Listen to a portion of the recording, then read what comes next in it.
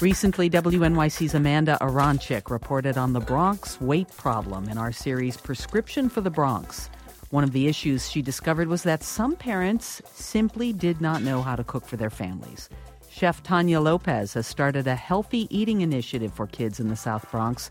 It's called Coquille the Chef. She found that one of the fresh ingredients that gets kids most excited is avocado. That gets me excited, too. Tanya is here to talk about teaching kids about avocados and fresh food for this week's Last Chance Foods. Welcome to WNYC, Tanya. It's a pleasure to be here. I understand you started Coquille the Chef for personal reasons, right? Did you Yes. Did you not know about healthy cooking? Exactly. For me, I grew up my parents always worked, and they came from Puerto Rico because that's what they wanted to do. When they came from Puerto Rico to New York, they just wanted to work, and raise enough money so that they can go back to Puerto Rico and buy their own homes. So they were constantly working all the time, and they didn't have time to cook for me. So I didn't have a chance to really taste food from all over the world, and I always felt like I was left out of something. So when I had my children, I changed that around. I decided to cook. I found out ways. I asked questions. I was curious. I asked every mom I knew, how do you make this? How do you make that? And I was blessed with the opportunity to raise my children in Puerto Rico. And Puerto Rico is very much like a community. And they love to help one another. They love to be there for one another. And I was very lucky to have moms that love to cook for their children and share their ideas.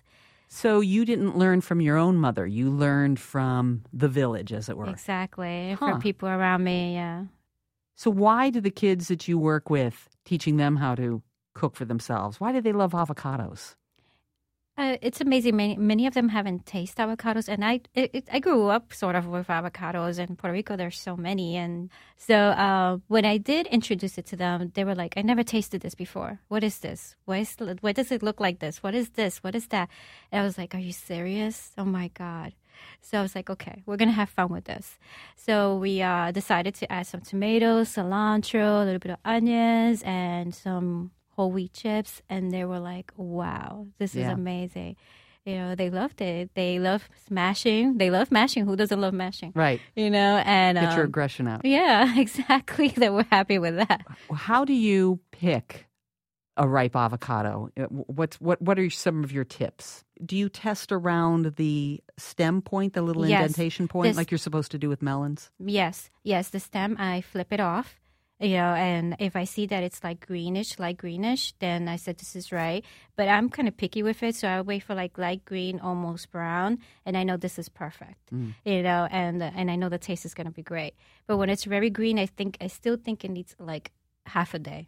You know what I mean? Like it still needs something. Now, are there ways to hasten the ripening, putting it in a paper bag or something like you're supposed to do with tomatoes?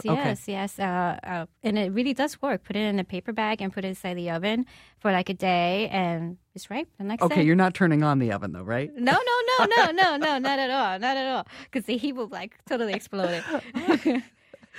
The avocados that you get in the supermarket are generally of one type, that alligator-skinned, dark green, bumpy Hass variety.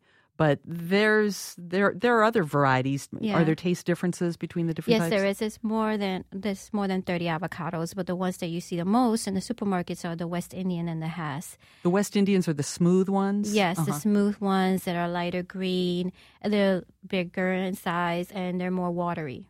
So the Hass has the buttery, nut-like flavor. Yeah. Oh yeah, so that one's better for guacamole, right? Because it has to absorb the moisture from the tomatoes. Mm-hmm. So what do you use West Indian avocados for? I actually don't like it, so I try my best not to buy it.